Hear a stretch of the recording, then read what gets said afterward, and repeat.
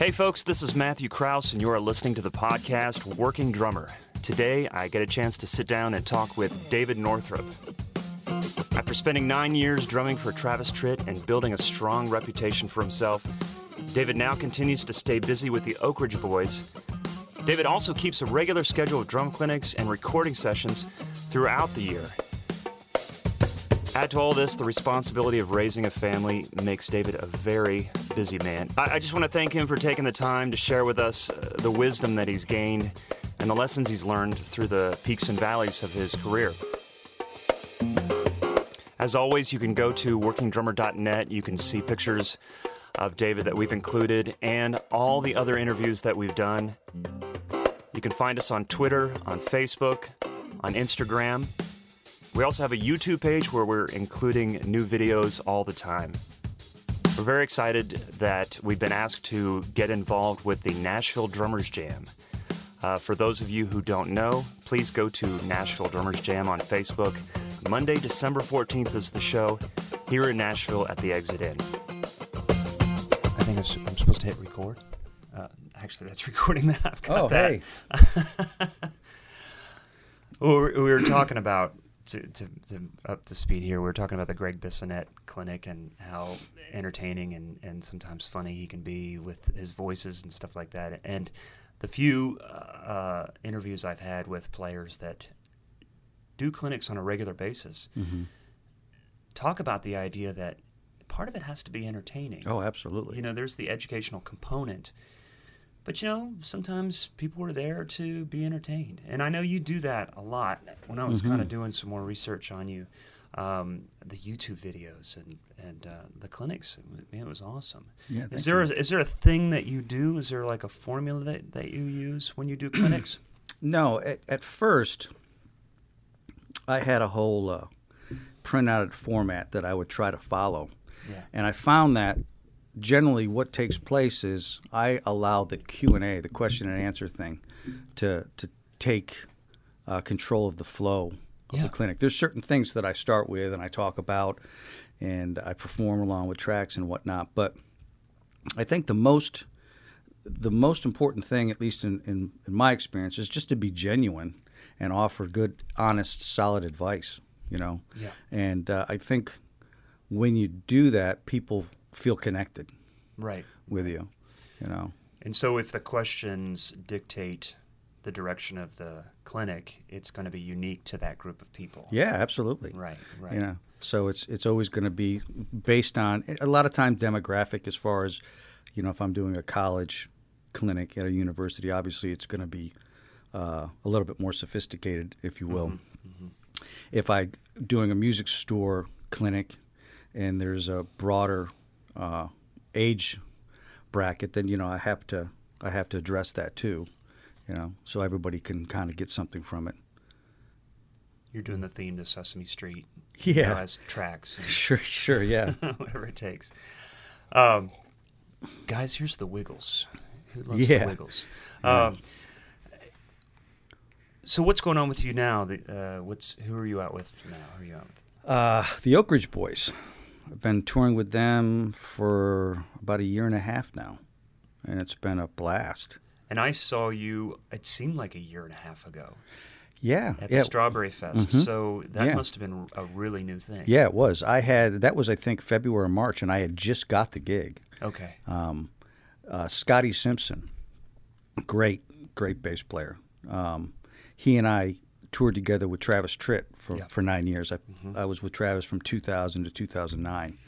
And Scotty had got the gig a year before me and had given me a call at one point and said, you know, they're thinking about making a change in the drum chair position. Would you be interested? And I thought, well, you know, an opportunity to play with him again would be great because we're, you know how the bass and the drum relationship is, not only as musicians, but generally, you know, there's a camaraderie there. Right. And he and I were just, you know, so tight with the Travis thing, the Travis gigs for so long.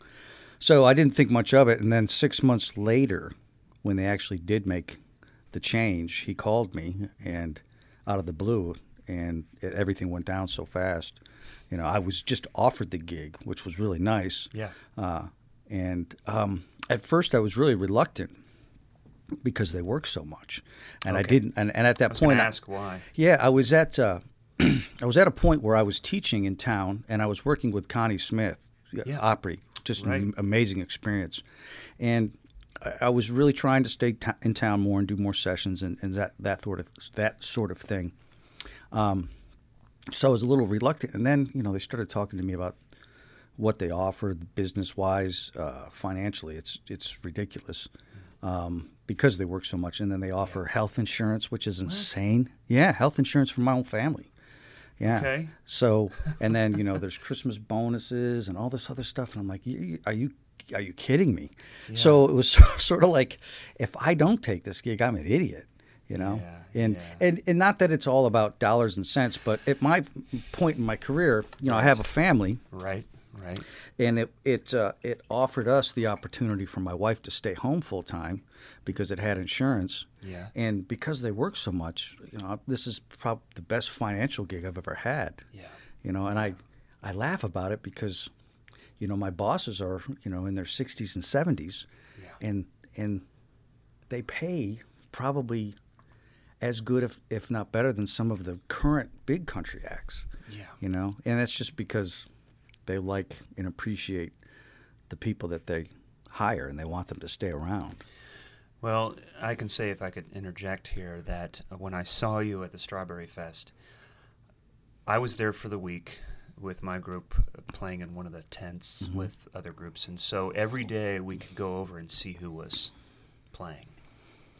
And it was got a chance to see some of Easton Corbin with David Black playing drums, so some new artists and some other, just all over the map. And so I had never seen the Oak Ridge Boys. And the band was incredible. You guys were killing it. Yeah. I was like, you four guys up front, could you move a little bit? It's really an exceptional band. I mean, with no disrespect to your bosses. Yeah. But, man, you guys were just incredible. And I was like, holy moly. And the name escapes me of the drummer I was playing with down there, the other drummer in the band that I was playing with. Who knew you. Oh, David Hughes. David Hughes, sweetheart, great drummer. Great friend, It was fun to hang with him and get to know him. And he brought me backstage, and we kind of... I think that's where I formally met you. Yeah. And then I remember there was another time I saw you with Travis, and the group Savannah Jack opened up for you guys, and it was probably around 2009 or so. Yeah, it could have been. It was outside. It was extremely hot. I almost passed out. Wow. And you offered to buy my snare drum. It was a Gretsch copper 6.5 by 14. Really? Yeah. And you didn't sell it? I did. No. No kidding. How much do you want for that snare drum? It probably sounded amazing. That's probably why. And if the heat stroke was real, I might have taken you up on the offer. That's cool. So I did recall that. I was like, I have seen David a couple times, and then we had some mutual friends. Just being Nashville, being that it was. But anyways. My point is, it sounded great. Oh, thank you. I just couldn't stop watching you guys play. It was really good. I'm really fortunate because, everybody is just a smoking player. Mm-hmm. And, everyone's a seasoned pro, so they just do the gig. There's no drama. That's cool. It's just go to work. Everyone's grateful that they still get to play for a living. Mm-hmm. So there's that appreciation factor. There's no ego. There's no attitude anywhere. Mm-hmm. Everyone just does their job. Right, it's probably the coolest gig I've ever had. Okay. Well, let me ask you this. I mean, I know you said when they first approached you, you weren't sure. Well, was there still some? I mean, I can guess why, but was there still, after they talked money and insurance and all those important things that are necessary when you have a family and you're doing all these things, but was there something else that's still in the back of your mind? Is this the right thing, or was it just like, I got to do this? Yeah, I wasn't sure because of the time that it was going to require for me to be away from home. And to just give you an example, the most I ever worked with Travis Tritt in the 9 years that I was with him, I think the first full year of touring in 2001, we did maybe 101 shows. And that was with TV stuff. And then after that, we went from 101 maybe down to 60 or 70. Okay. So it was probably the best part-time job you could have, and it paid very well. There was a few years where we were on salary, so we were getting paid regardless of when we worked. Right. And that afforded me the opportunity to be in town more, to do sessions, to do clinics while I was on the road, and when I was in town booking stuff independently. And then I sort of got into producing, not by it sort of happened. Just from experience of doing a lot of session work. It wasn't anything that I ever set out to do. So that was a really cool few years of a lot of opportunity and stylistically being able to do a lot of different stuff. So when I found out the amount of touring dates they did, I thought, I don't know if I could do that. It's such a grind. And then I did the math and was like, wow, this would be like financially just a huge blessing for my family, And I talked with my wife a lot, and we prayed about it, because that's what we do. We want to make sure that we're where we're supposed to be. Yeah. And the opportunity for her to be able to be home with the kids, for us, is a huge luxury, and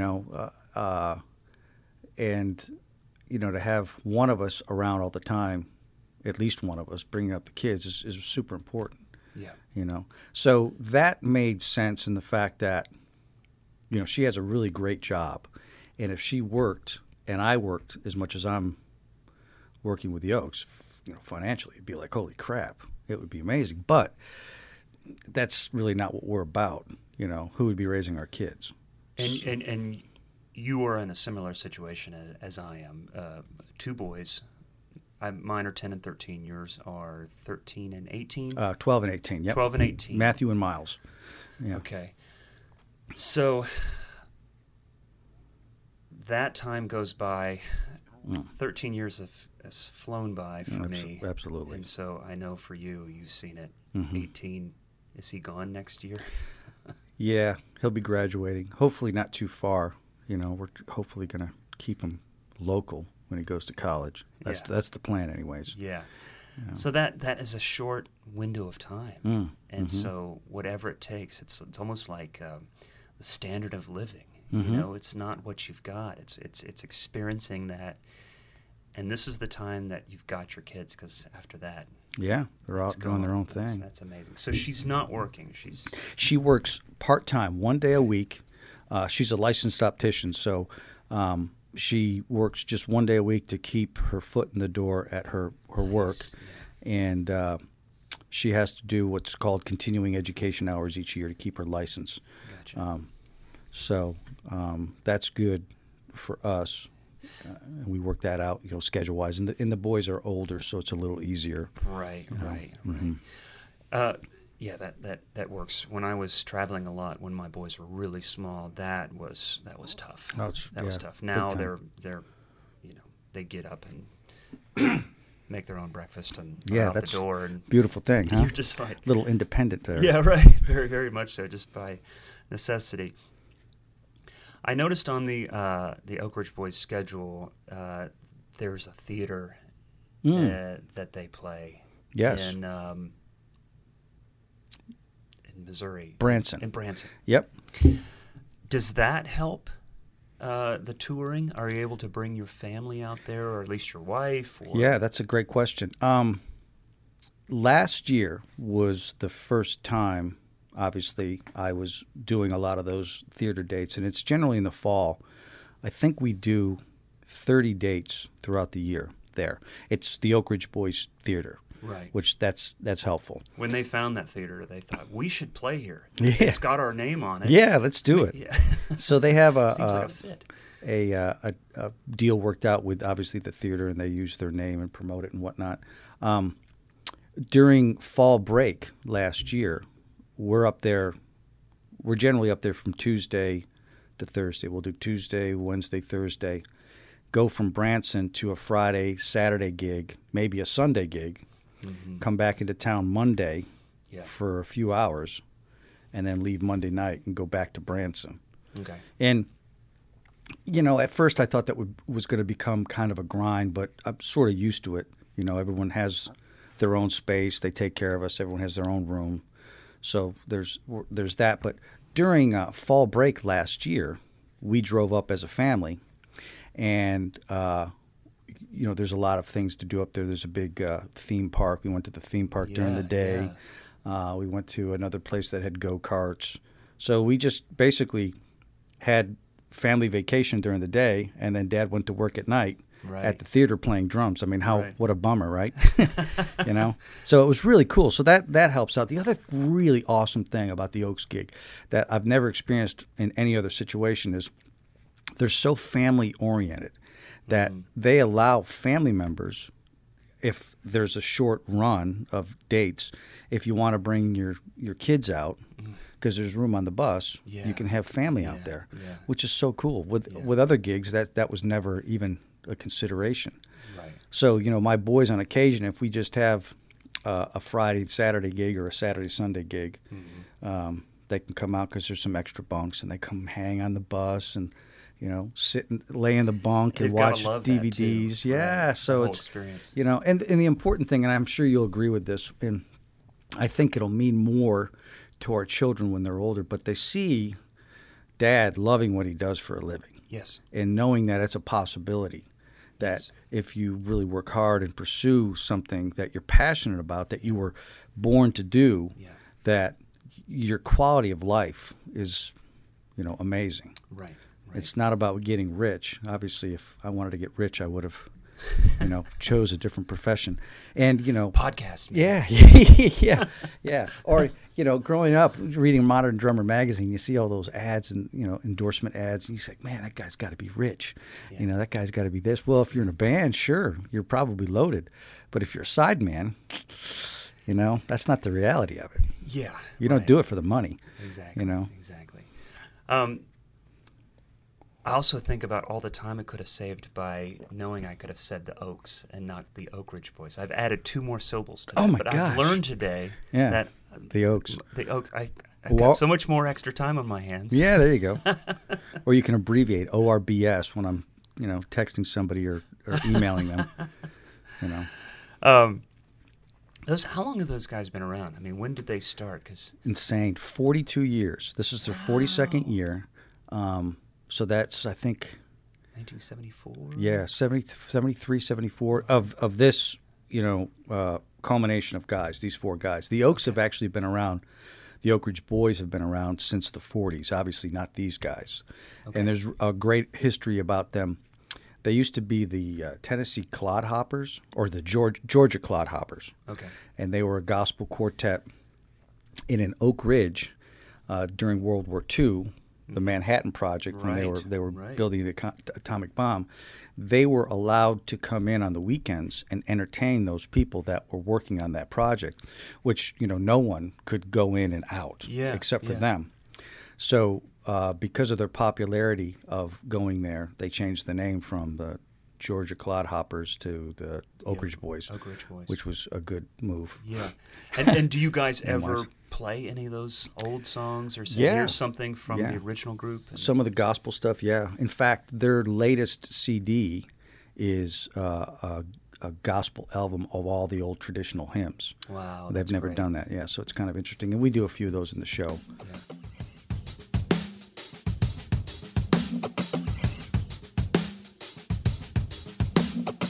I grew up in upstate New York, Syracuse, New York area, a small town outside called Chittenango. Mm-hmm. Started playing in 1980, so I've been doing it for 35 years. Wow.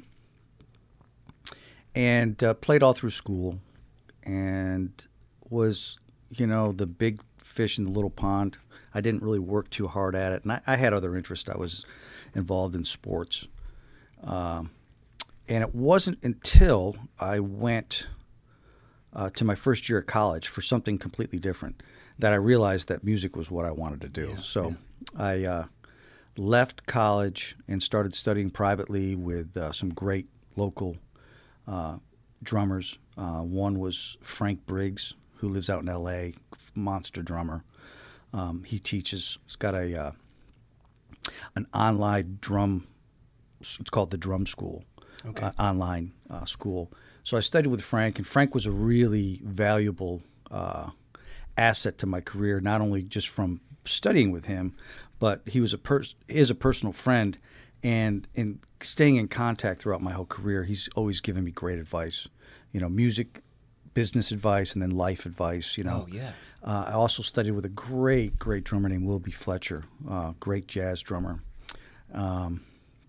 So I did sort of a different road as far as my career. I didn't go to music school. I just really studied with a lot of different players and practiced a lot. The School of Hard Knocks, I guess. Sure. If you will. Ended up moving to Central Florida for a few years. Studied down there. Had a great opportunity to work with a guitarist named Les Dudek. Yeah. And worked on an album with Jeff Porcaro. After Jeff Porcaro passed away, I got called in to finish tell me about that. It was amazing. I just happened to be playing a club on an off night in Lakeland, Florida, of all places, and he happened to just come in and saw the band play and got up and sat in, and we were playing this groove. It was like the halftime shuffle thing. Yeah. And he immediately turned around and looked at me, and I was like, oh, gosh, well, either he's digging this or he really thinks I stink. Well, who was this? This was Les Dudek, yeah. Okay. And we just ended up sitting down at the end of the night and talked and kind of hit it off. And I had known about him. I didn't know to the extent of all the things that he had done. And I have to admit, I'm not familiar with him. He, I think the first claim to fame that he had was he actually played the guitar solo on Ramblin' Man.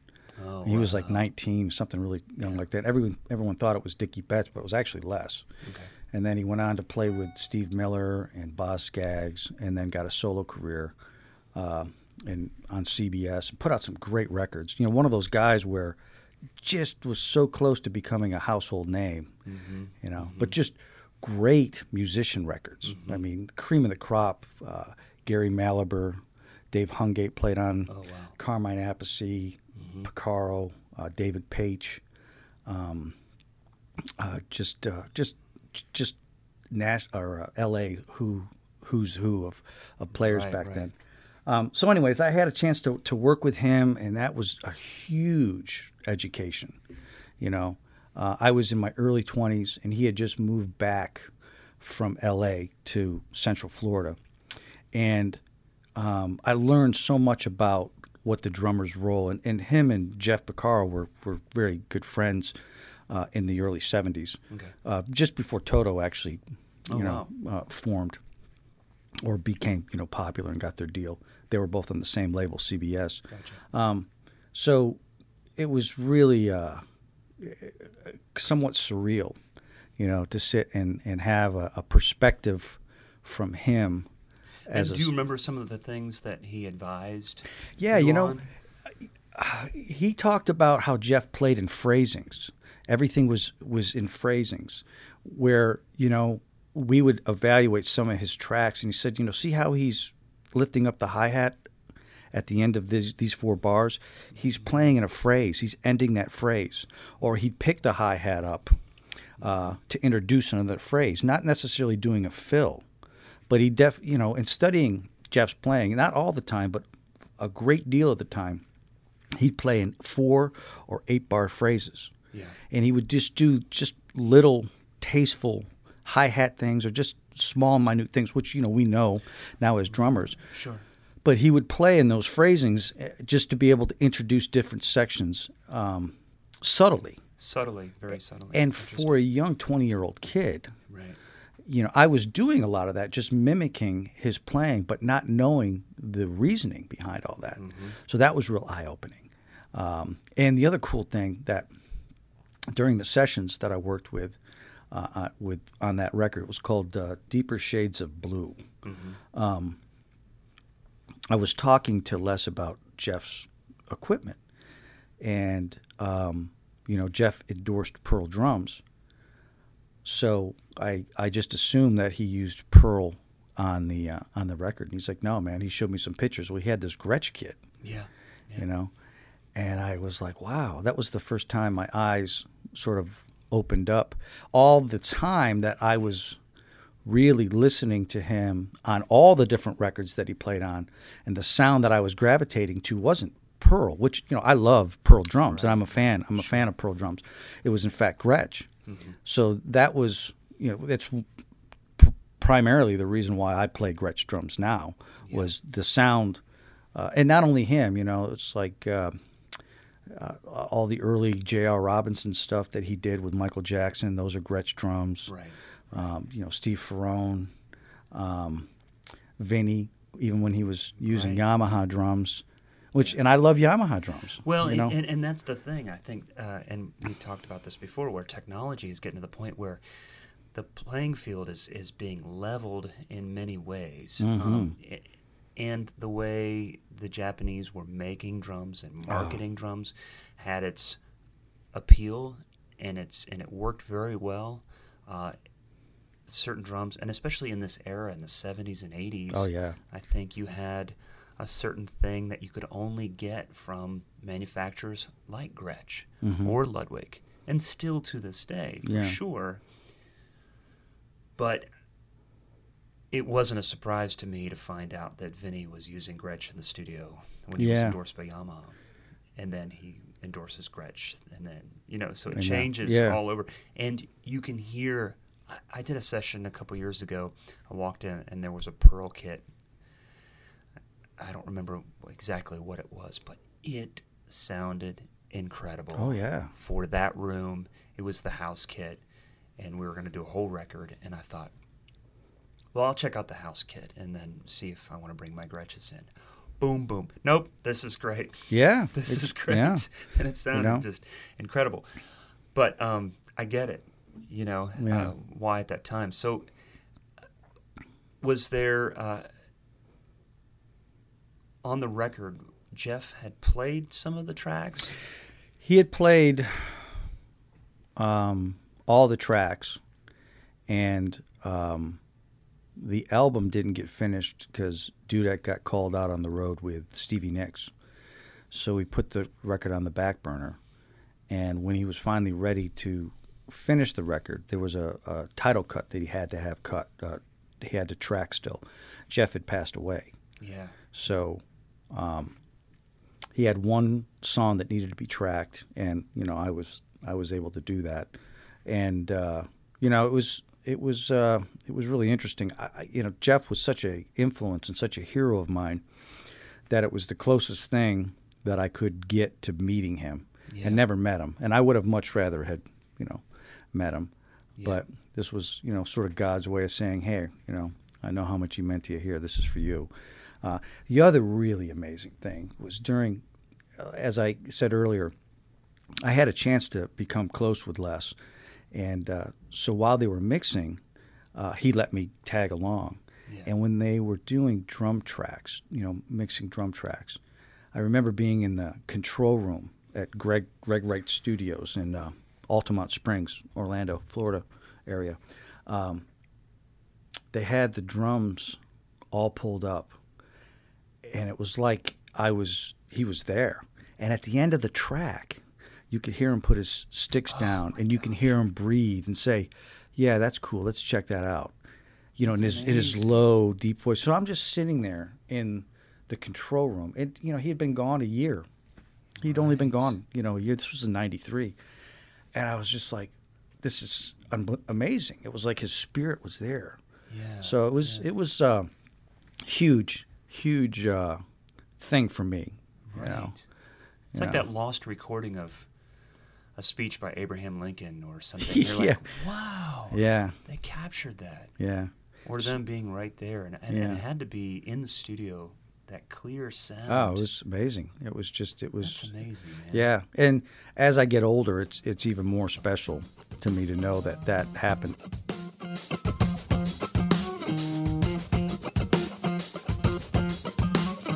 I lived in Florida for 4 years. After I had done that, I actually was also working with this guy named Dennis Lee, who was another really yeah, that's who we were working with down at the Strawberry Fest. And that's where you met David Hughes. Dennis was also very instrumental in helping me get my act together, at that point. And we toured doing fairs and festivals all over the country. And I had met some people from Nashville doing those gigs, which was really cool. And it kind of helped me realize that my next move was gonna be Nashville, and I felt like that in my spirit. I felt like that was inevitable. God was, moving me here eventually, which was cool. So I moved to Nashville in 2000, and because of that, the Dudek album credit, it opened some doors for me. Oh wow! And I tried to stay in town. My whole thing was, this is my destiny. I'm going to be the next Paul Lime, right? And I got some session work, and I got my butt handed to me. Yeah. I was so out of my league. I was so green. How did you get the session work started, or was that as a result of the album credit? Well, the album credit helped. I met some engineers and some players from L.A. that had moved here too. Okay. So the association with Dudek and the association of playing on that album with Porcaro, that gave me some credibility. Mm-hmm. But my reading wasn't together. I was green. I needed more experience. I was 27, and I played a lot, and I had good time and good feel, but I loved to play.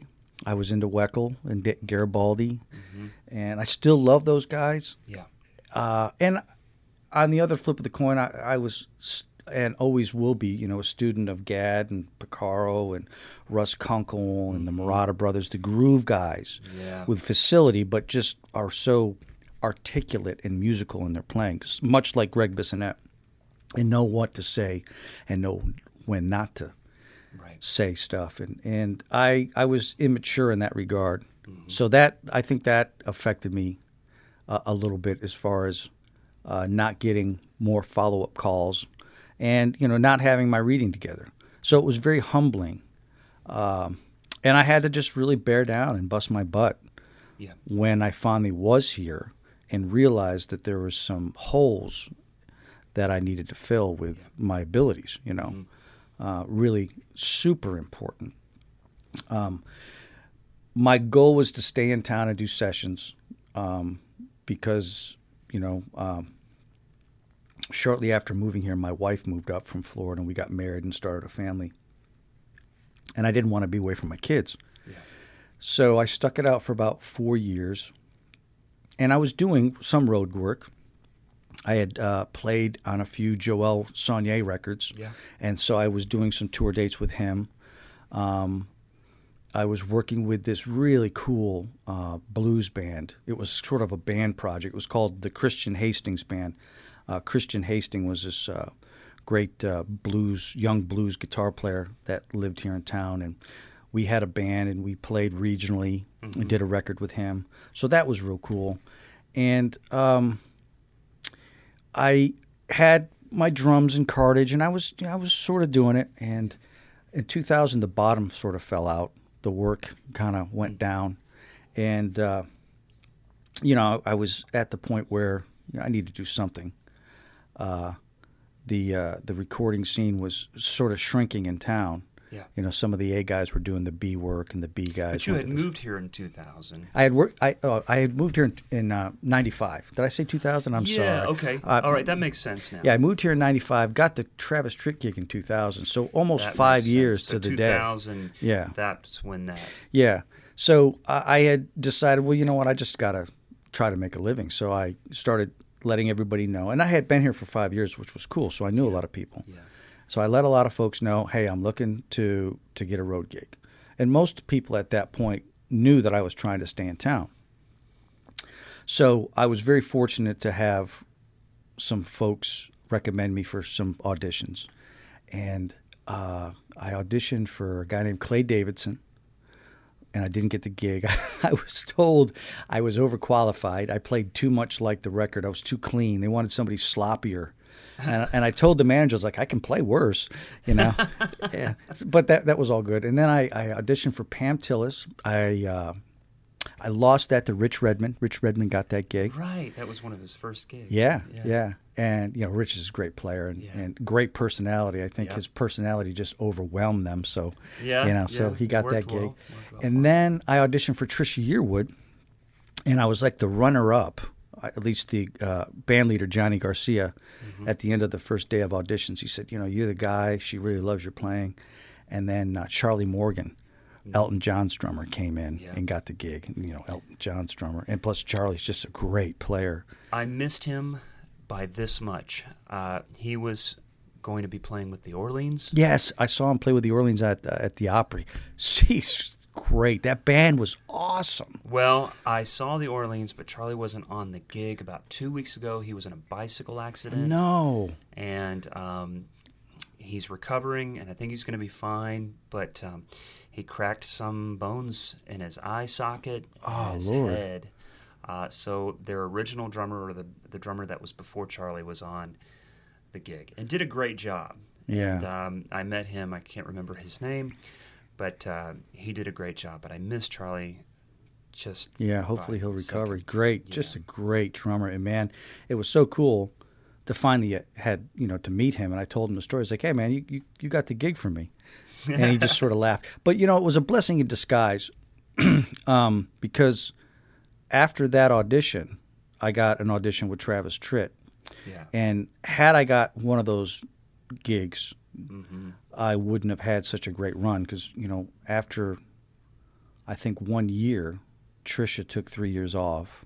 What was your state of mind, though, after those 3 auditions kind of That's went away? Great question. I remember I had always been a fan of Trisha Yearwood and still am. I love her music and I love her songs that she's always had a great opportunity to record.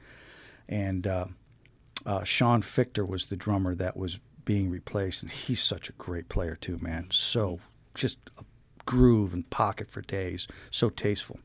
I remember, and at the time, I had a job. I had a day job, part-time job. I was a courier. Okay. So I drive around town in my courier truck. You were a working drummer. I was definitely a working drummer, trying to feed the family. Trademark. I got a call on my cell phone. And I knew just by the tone of Johnny's voice, I didn't get the gig. Yeah. So I remember going home. Hey, buddy. Yeah, he goes, man, So, I remember, and this is God honest truth, I remember going home and I sat in our living room, nobody was there, and I prayed. And I said, God, I know you got something else for me, but right now I'm really heartbroken. Just help me to be positive, to get through this.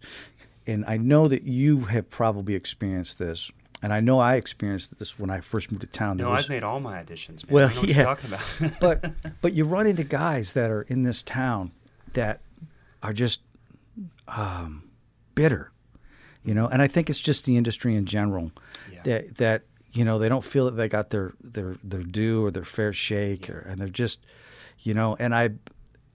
music is such a personal and spiritual thing. It's like just a spiritual form of communication that if someone has a bad vibe or just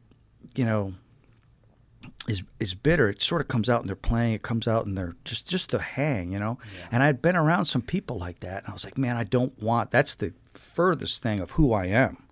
Well, going back to what you were saying about Rich Redmond, he bitter. Rich is bitter. No. He personifies his playing. When you watch him play, if you've never met him before, you see him play, and then you meet him, the personalities are married. Yeah. And you see that in so many different players. I think our playing comes out so much.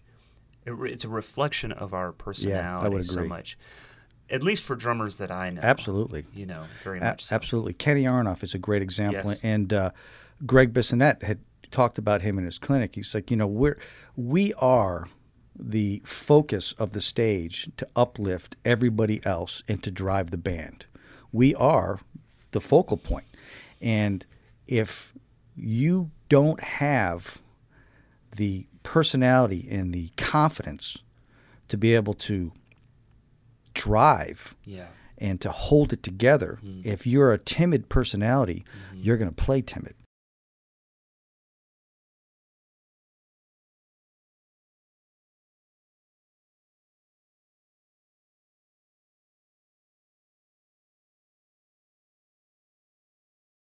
It was a blessing in disguise that I didn't get those other gigs. Yeah. And I was just really asking God to help me through that lull, because, you know, I wanted that gig. You know, I loved Trisha Yearwood's music. Yeah. I loved Paul Limes playing and Eddie Bayers playing on those tracks. And I was so close. It was, you know, I had been in Nashville at 5 years. I was at the 5-year mark, and the fact that I even got an audition was unbelievable, you know? Yeah. So I was so close to achieving what I thought was, you know, my ultimate gig. And then, you know, I got the opportunity to audition for Travis, and that totally, from a career standpoint, took me from just, it was a catapult for me. You know, it was definitely the gig that gave me credibility. Those other previous gigs, you know, tragically, you don't even know who Clay Davidson is anymore. He doesn't exist. At that point, Pam Tillis had her band together, I think, for 2 years, and then let everybody go and put the new band together. And then after a year, Trisha took 3 years off. Yeah. Well, I got the gig with Travis, and it ended up being a 9-year run. Right. And the other thing, working with him was a great challenge, because stylistically he covered so many genres. You know, he could play R&B. It was a southern rock gig. There was some traditional country. Yeah. There was some blues involved. Yeah. And as an artist, you know, he could sing his tail off every night. Yeah. Really, the real deal. There's lots of great videos, too. Yeah, and lots of great footage of you guys. Yeah, it was really an exceptional band. Yeah. You know, he also plays guitar. We would be reminded every night when he would do his acoustic set that he needed none of us. He could just sit there and just entertain and sing his tail off with an acoustic guitar. It was really, it was a great privilege to work with him, and it was a great opportunity growth-wise. In what way? Well, I know that having the experience and the confidence that I was able to build playing on stage with him as an artist and all the other great musicians in Travis's band allowed me to grow as a studio musician. Okay. My confidence level, and there was an edge that I was able to bring to doing sessions that I didn't have before, I don't think. And I think some of it had to do with confidence. Some of it had to do with, you know, the credibility of who I was working for, you know, because he's, you know, an amazing artist.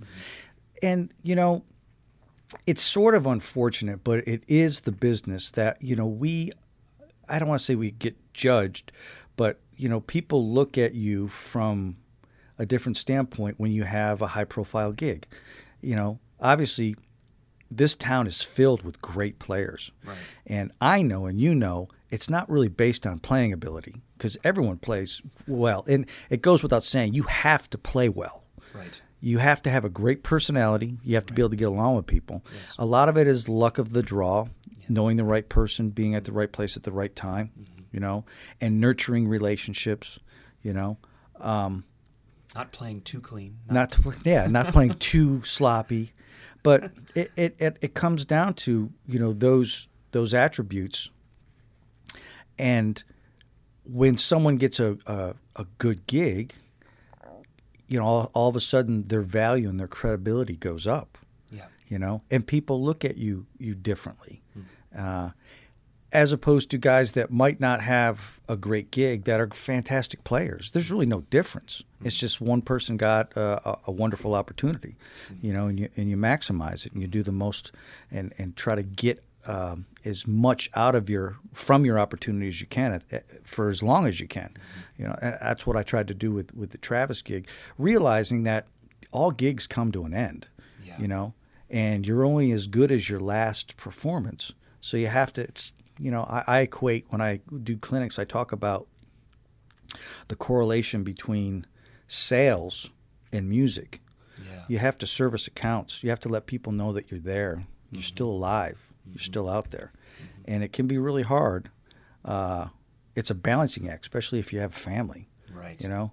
Right. I made a special effort when I was working with Travis to sort of keep my in-town contacts open so I can continue to do nice. the session thing. And I tried to instigate other playing opportunities. Well, and his schedule allowed you to do that. I was It very sounds fortunate, yeah. Yeah. With the Oaks, not so much because they work a lot, but I try to take advantage of the time on the road and book clinics, you know, so I can keep,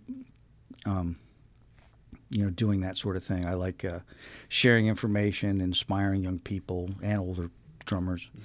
You know, I think that's really important. How many clinics are you doing on average? Or is it hard to say? I'd say I think I may have done 10 so far this year. I may end up with 15 or 16. Okay. You know, it just sort of depends on scheduling where we end up playing. You know, and I'm so fortunate. I've got, you know, I'm not paid to say this, but I have such great relationships with the companies that I endorse. I've been with Gretsch 15 years. I've been with DW Pedals for 15 and Zildjian, and everybody is just really great as far as supporting me being out there. And I try to do a good job, and I'm, you know, a goodwill drumming ambassador. But you know, it all starts with people that actually believe in you and support you and allow you to be able to do that. Right. You know, and I've, you know, I can't say enough about, you know, the companies that support that and believe in me. It's really cool. And it's a privilege. Did those endorsements come as a result of the Travis Tritt gig? Yes, absolutely. I had you know, a drum head deal with a different company and a drumstick deal, just from utilizing the resource of having Summer NAMM in Nashville. You know, it was a great opportunity to meet reps and stuff. And even though I wasn't established with any, you know, big time touring act, I was able to meet some people and build a relationship. Yeah. So when I did get the Travis Tritt gig, I had already known some of these people in place. The groundwork was laid. Yeah, it was great. It Nice. wasn't like there was no association, there was no relationship. It wasn't just, you know, some crazy kid calling on the phone saying, "Hey, I got this gig." People had already known me, and that's really an important part of the business, you know, Right. relationships and I've heard that before, where somebody was saying, "Introduce yourself. Reach out to these people. You may not have something to offer them." yeah. And it doesn't mean, "Hey, I want to endorse your product." It means, "Hey, this is what I'm doing. Just introducing myself." Yeah, just get on making there. them aware. Because I think there's also the other side of it, where if you ask maybe too early or you approach them too early, they may be like, "You're not ready. This is not, and you're right. wasting my time." Yeah. And I think that's been covered as well. But the way you have approached it, or what worked well for Yeah. you was I got on the radar. exactly. Yeah. And today, now with social media, it's so different. Back then, it was a business card, a handshake, and you sort of were. Do you think it's more?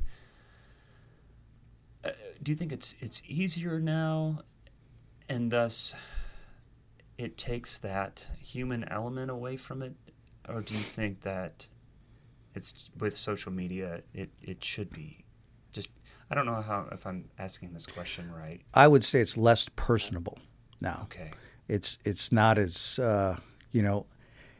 There's a positive side with social media where someone actually can look at what's going on in somebody's career.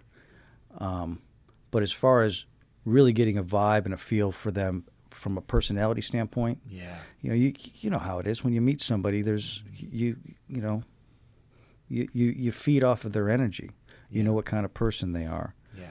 You know, and I think companies want that good vibe. Yeah. It's not only about being a great player. So if you have a temper tantrum with the bass player, you're not going to post that on YouTube. No, I would probably not recommend that. It would be bad.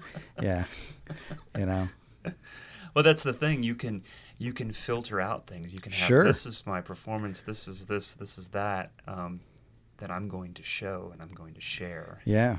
Everything else you don't know about. But, that's right. Yeah. So you did that for 9 years. Is there? Yeah. How did that come to an end, or what was the? He found out you were a Steelers fan. Yeah, exactly. He kind of cut work.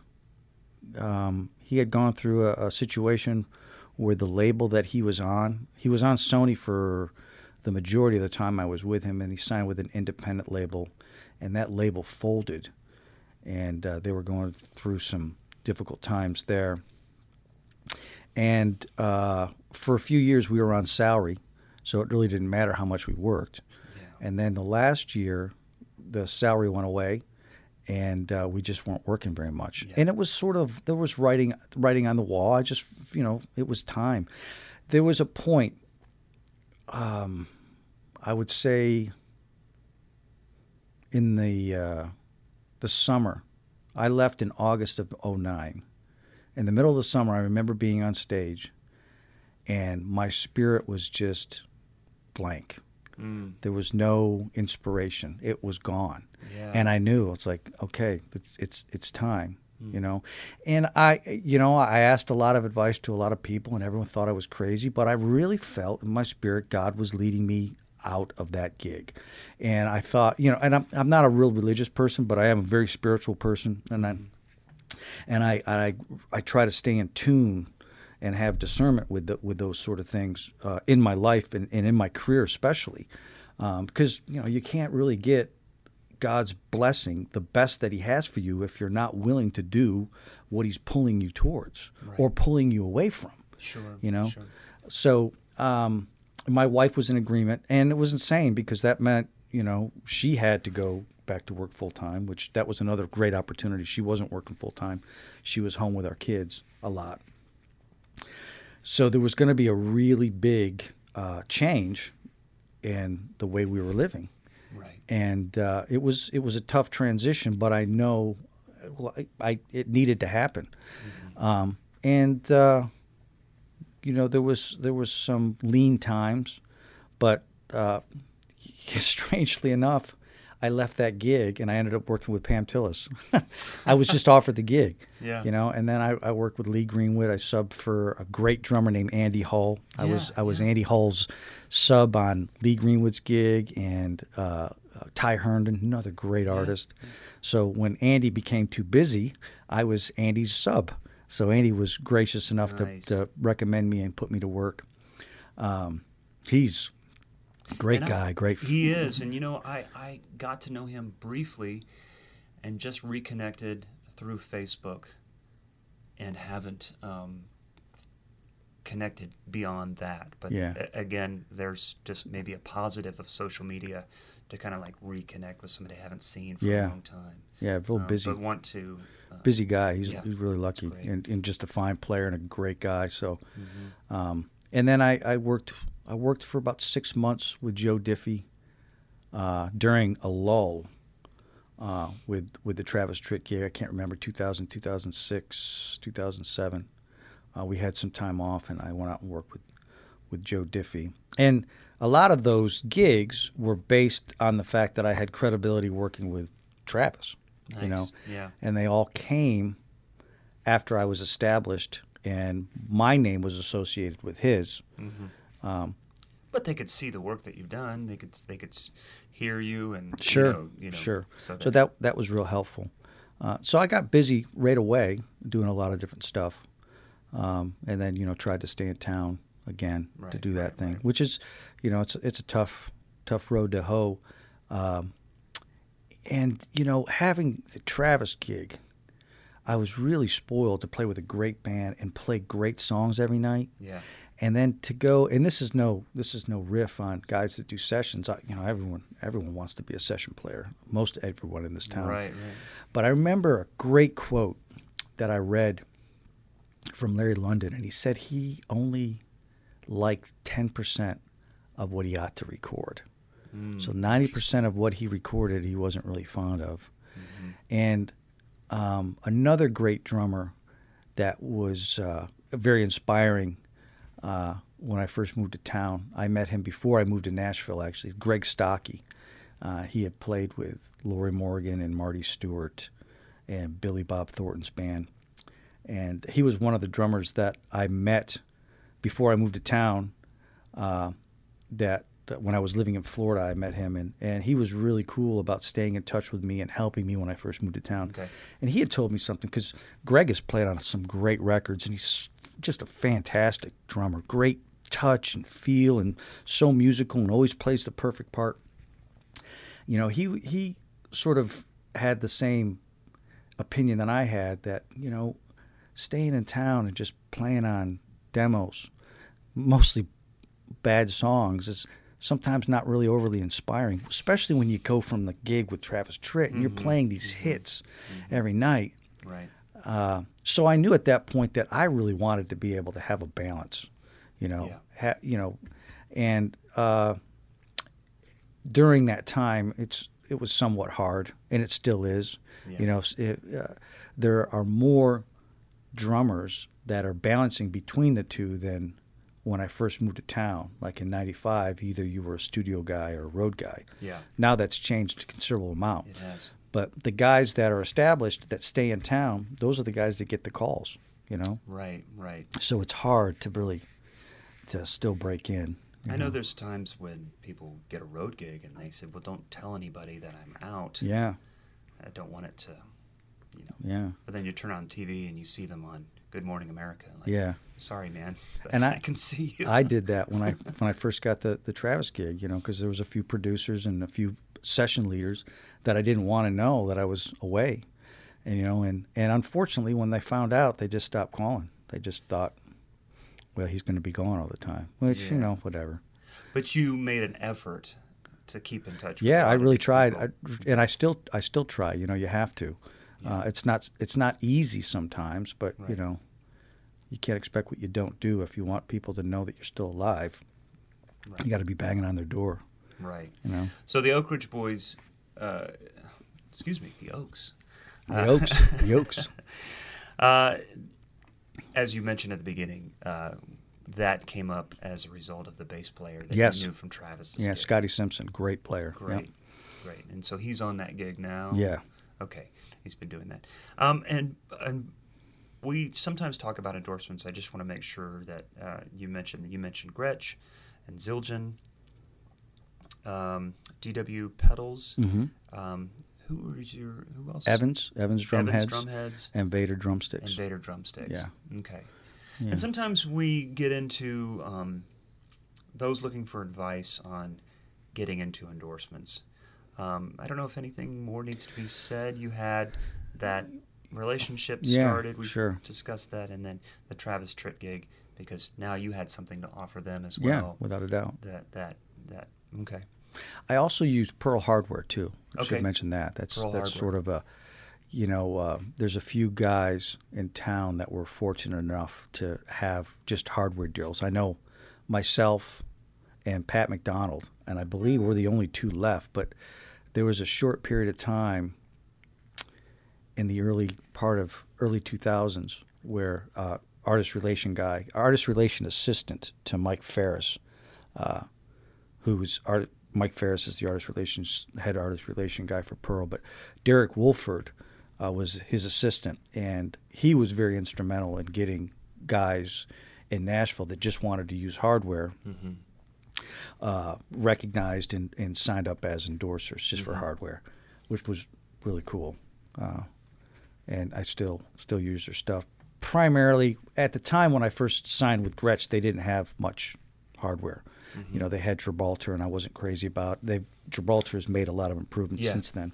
But I was always a Jeff Porcaro fan of the Rack. The Rack system is still the bomb. So I wanted my kit to look like Jeff's, even if it was Gretsch. Well, and that's another thing I wanted to bring up was in this age where, and I play a 4-piece kit primarily, sometimes a second floor tom, but that's been my setup for the last 15, 16 years. Your setup, it seems, I'm trying to remember, did you have 3? I did at one point. When I was with Travis, I did 8x10, 8x12, 9x13, basically the Porcaro setup. Yeah. And I did that for a long time. And In 2010, I ruptured my Achilles tendon, so I couldn't use my right foot. Wow. So I dropped the 13 and I set up an X-hat where the 13 would be, and I used a slave pedal. So I was using my left foot to play the kick drum, and I just used an X-hat to play. So I did that for a good 6 months at least, for a while. Did you ever use your left foot as a... No, I couldn't move it. And there was a good 6 months of recovery time that I had to go through. Yeah, it was a really rough time for me. Did you tell anybody in the band? Or were you just like... at that point I was with Pam Tillis, so they were very gracious and said, the gig is yours. Just let us know when you can come back. So obviously I had to take a lot of time off. And I wasn't working at all. There was a few gigs around town that I was able to do when I was finally able to walk and drive. Wow. I had to wear a boot. And so, I did a few gigs, just to be able to say I could, And it was a great time. It wasn't a great time. It was a good time to develop my left foot. Right, right. So that was real interesting. So when I did that, I got so used to an offset 10, the 12 being in front of me as my primary tom, and the hi-hat being where it was, and then my ride cymbal didn't move, and then I had 2 floor toms. So I really liked the feel of how that setup was, and I liked the spread between the toms, the 2-inch, 10, 12, 14, 16. So this part of this year, Gretsch sent me a 9x13 to match my kit. And I set it up, and I tried it for 2 months. And it was great. And I just threw it up there, and I practiced a little bit at home.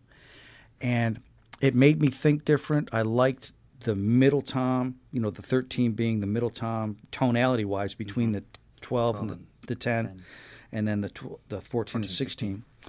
And it was cool, but I just didn't feel at home like I did with the ride cymbal where it was. And it wasn't so much the placement of the ride cymbal. I just, it just had a different vibe. Everything was so comfortable the way it was. It's amazing how that can change everything. And, it was me trying to be Jeff again, and, I love Jeff, but I'm Dave Northrup. I'm not Jeff Porcaro, Wait a minute. Really? It's very obvious, Look at my discography,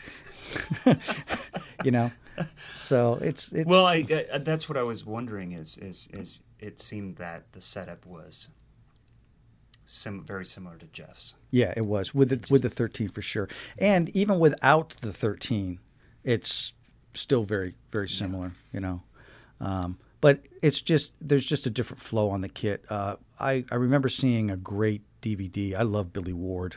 Great. Yeah. He lives here in town. I had a chance to meet him one time. He lives in town? Yeah. You should probably try to hook up with him. I have his information. Billy, I'm giving you a plug. Oh, I would love to talk. I love his book. So, gosh, and I had one of his videos, and he talked about, ergonomics and your drum kit, and how the way he has his setup is he's able to move, flowing his hands and just moving his torso around the kit, and not having to extend his elbows, which makes a great deal of sense.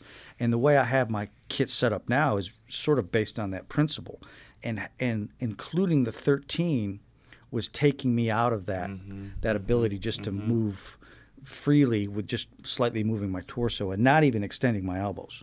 What's so funny is it's interesting that my son and I went to see Rush this last tour, and Neil comes out with 2 kits. The one he's been using for the last 20 years, and then the first one, and just ergonomically, I'm thinking he changed all that stuff, and then to see this old kit that he brings out for the fans. Remember this kit? Remember this big silver? Wow! And you're just like, that's got to be crazy to do the first half of the show on this kit that works well, that got him going. Through with lessons and transition to that, to going back to this. That's insane. Weird, that's really cool to be able to do. That's show business for you. Yeah, man. It's great to be able to be that well versed and play as and to have great on set both. Your stuff. What's that? And have somebody set your stuff up. Yeah, that's real. Heck yeah. 2 biggest kits in the world. I know, that's awesome.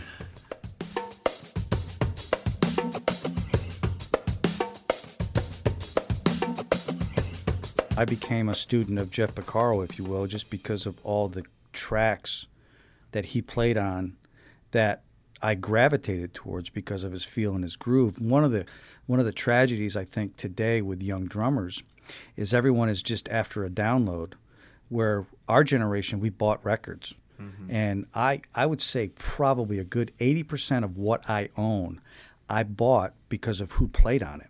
Right. And that goes into researching, who's playing on stuff. Right. And that's part of your responsibility. It's part of our tutelage as players to know who's playing on what. Yeah.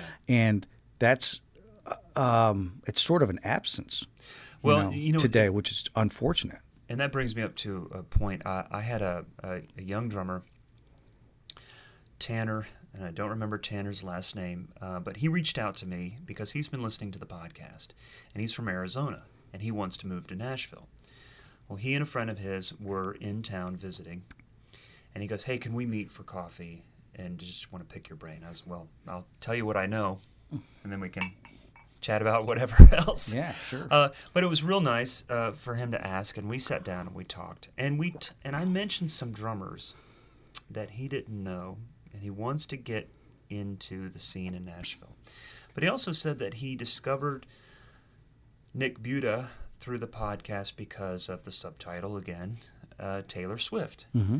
And he goes, and he's 22, 23, and he goes, "I like Taylor Swift, man." I was like, cool. Well, he seems like that age where, he could probably wrap his head around what she was doing, all the different records. He goes, "I love this one record." And then to find out that Nick was on it and put the pieces together, but he didn't know that before. Yeah. Because of the download. And I said, well, listen, here's what you need to do, man. Find these records or whatever's on your phone or your iPod or whatever you're listening to music. Go to AllMusic. Research, find out. And then, because that's what we did. Yeah, we had studied. The CDs, we had the records, we had that. And I was reading the liner notes constantly. Me too. Who's on here? Where it was recorded. Right. Producer. I got into producers and sounds and stuff. And you have to take that extra step. Yeah, now. Without a doubt. And I know that there's a lot of listeners to this podcast that are his age and trying to get advice. But that's how you follow and digest the style and identify the drummer with the style and the feel. So I'm a Mike Stern fan. Yeah. Because of Dennis Chambers and Peter Erskine. I'm a John Schofield fan. Yep. Because of Dennis Chambers. I'm a Joe Sample fan because of Omar Hakim. Mm-hmm. These players, and Dave Weckl, of course. I'm a Chick Corea fan. Yeah. Kelly Yuta fan because of some of the first recordings I heard of John Patitucci. Or rather, I'm a Patitucci fan because of some of the recordings that he did with Vinny. And I was following these drummers. They were huge influences on me and on my playing, and I wanted everything I could get my hands on, because those guys, I was gravitating towards them.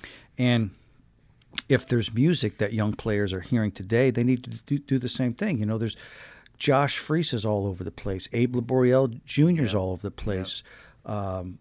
Matt Chamberlain. I'm a huge Matt Chamberlain fan. They're all over the place. These guys are up in every podcast. Yeah, they're playing on all these records, and young players need to know these guys, man. Oh, I'm a Fiona Apple fan because of Matt Chamberlain. Absolutely, me too. Yeah. Steve Jordan is another one. Oh, yeah, it's just like, my gosh. Yeah. It's part of your responsibility as a player, and it's only going to enhance your ability to further your education as a player. Right. Stylistically. Yeah.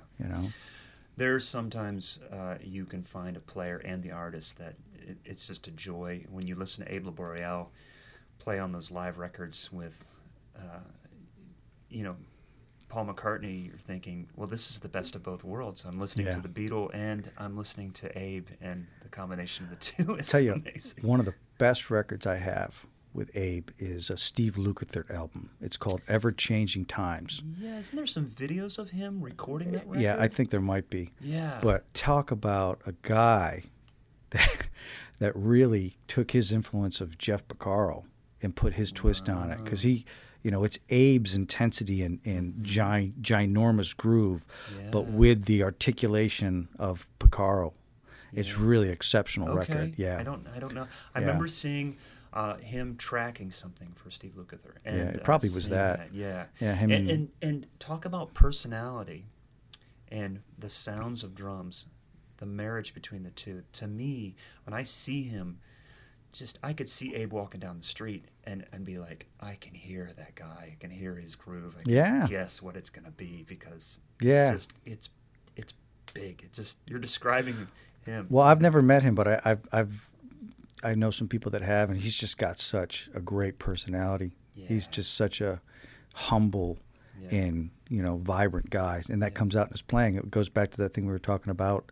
I think players play their personality. Right. Well, during your clinics, do you ever get into like, hey, if you want to make a career out of this, here's a couple things to keep in mind, or here's a couple things on a checklist you want to mark off?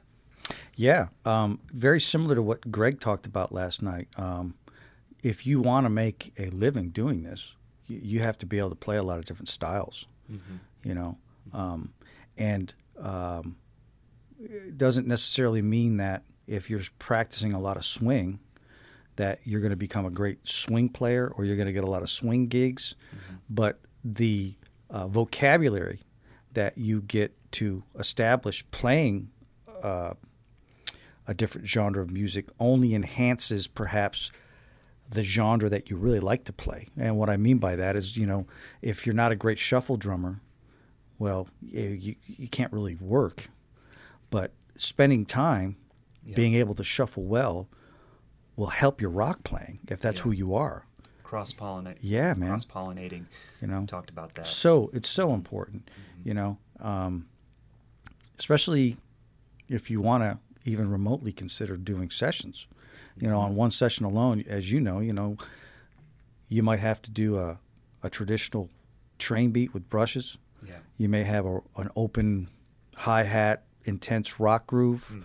You may have something with a little bit of a contemporary flavored Latin thing with, maybe a samba. You might have something that's more of a blues, raw shuffle, a two-handed thing.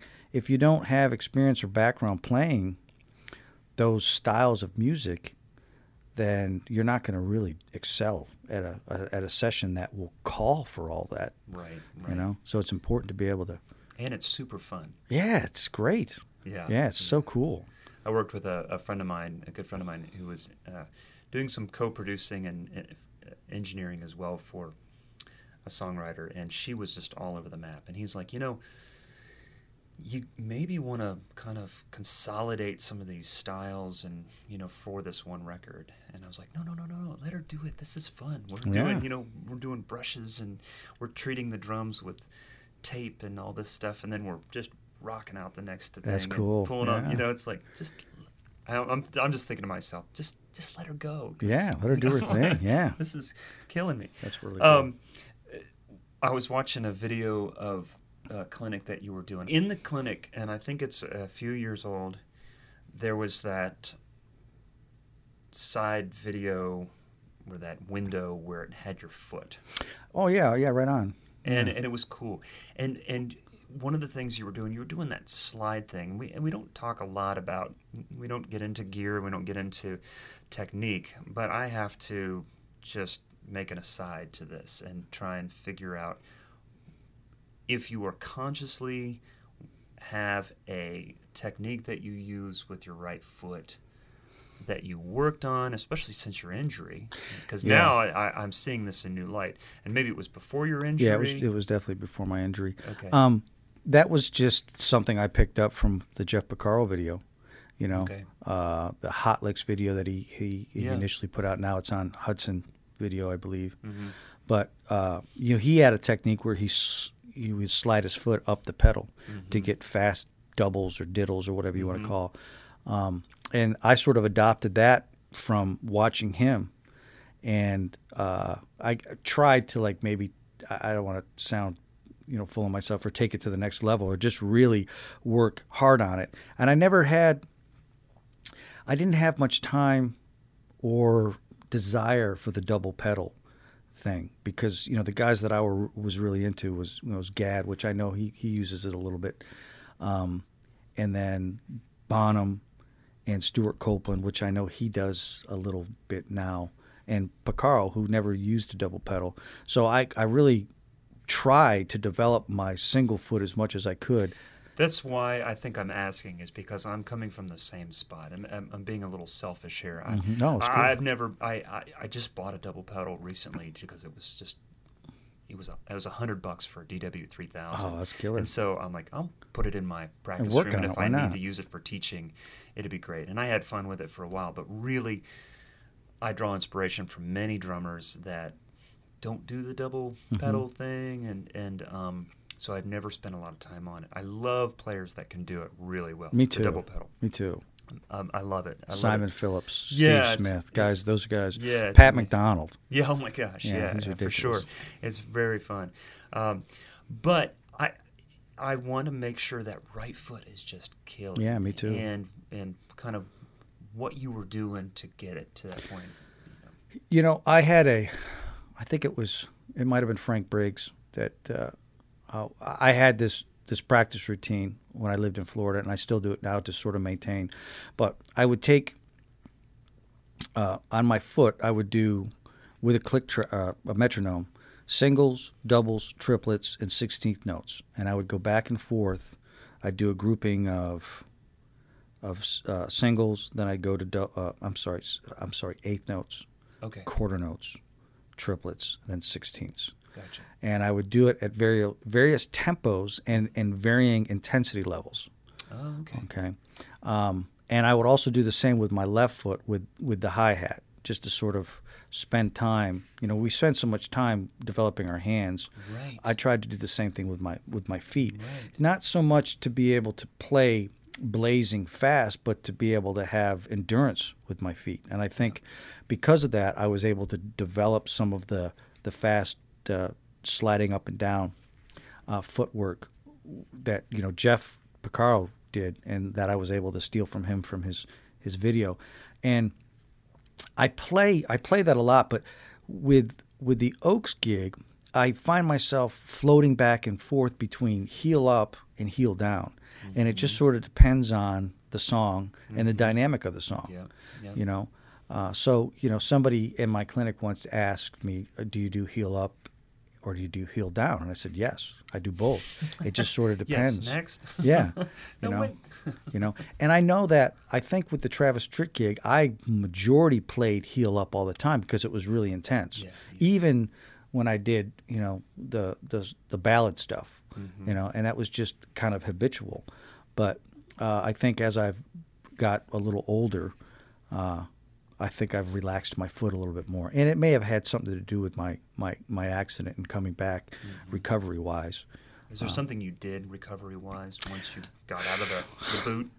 Yeah, it was a tough time, man. I got out of the boot, and I put my foot on the kick drum pedal and couldn't move it. Oh, yeah. It was really emotional. It was hard.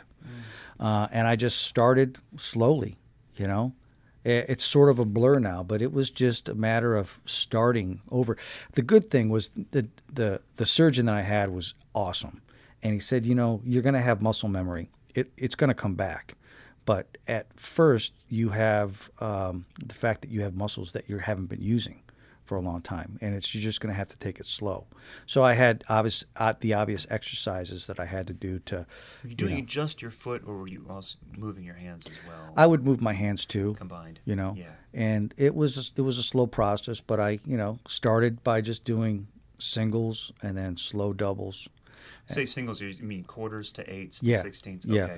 Okay. And then sometimes just playing 4 on the floor. Yeah. Quarter notes. Yeah. And it was a slow process. The cool thing is, Nashville, such an incredible town. I had a lot of people reach out to me and help me. A great drummer and great personal friend, Austin Cucuruto, and a guy named Trey Cordell, 2 great drummers and great friends. They organized a benefit for me to help my family, It was very humbling, very humbling time in my life. But, I would say at the end of every tragic situation, if you're able to pull yourself through it or allow God to help you pull through it, you become stronger on the other end. It's not a lot of fun while you're going through it. No. But especially when that's what you do. Oh yeah. And it was a tough time.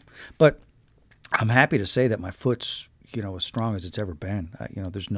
I run into people. It's like, hey man, how's the foot? I'm like, well, it's been 5 years. It's good. Yeah. Did you notice anything foot-wise, like shoes or anything like that you had to? No, maybe initially, I know some guys wear those Skechers with the really small sole. I've always liked thick soles. I don't know why. And I think, honestly, I remember watching Dennis Chambers videos, and he used to have those big fat Nike high tops with the big sole. So I remember trying that. I was like, man, I like some separation between my actual foot and the pedal.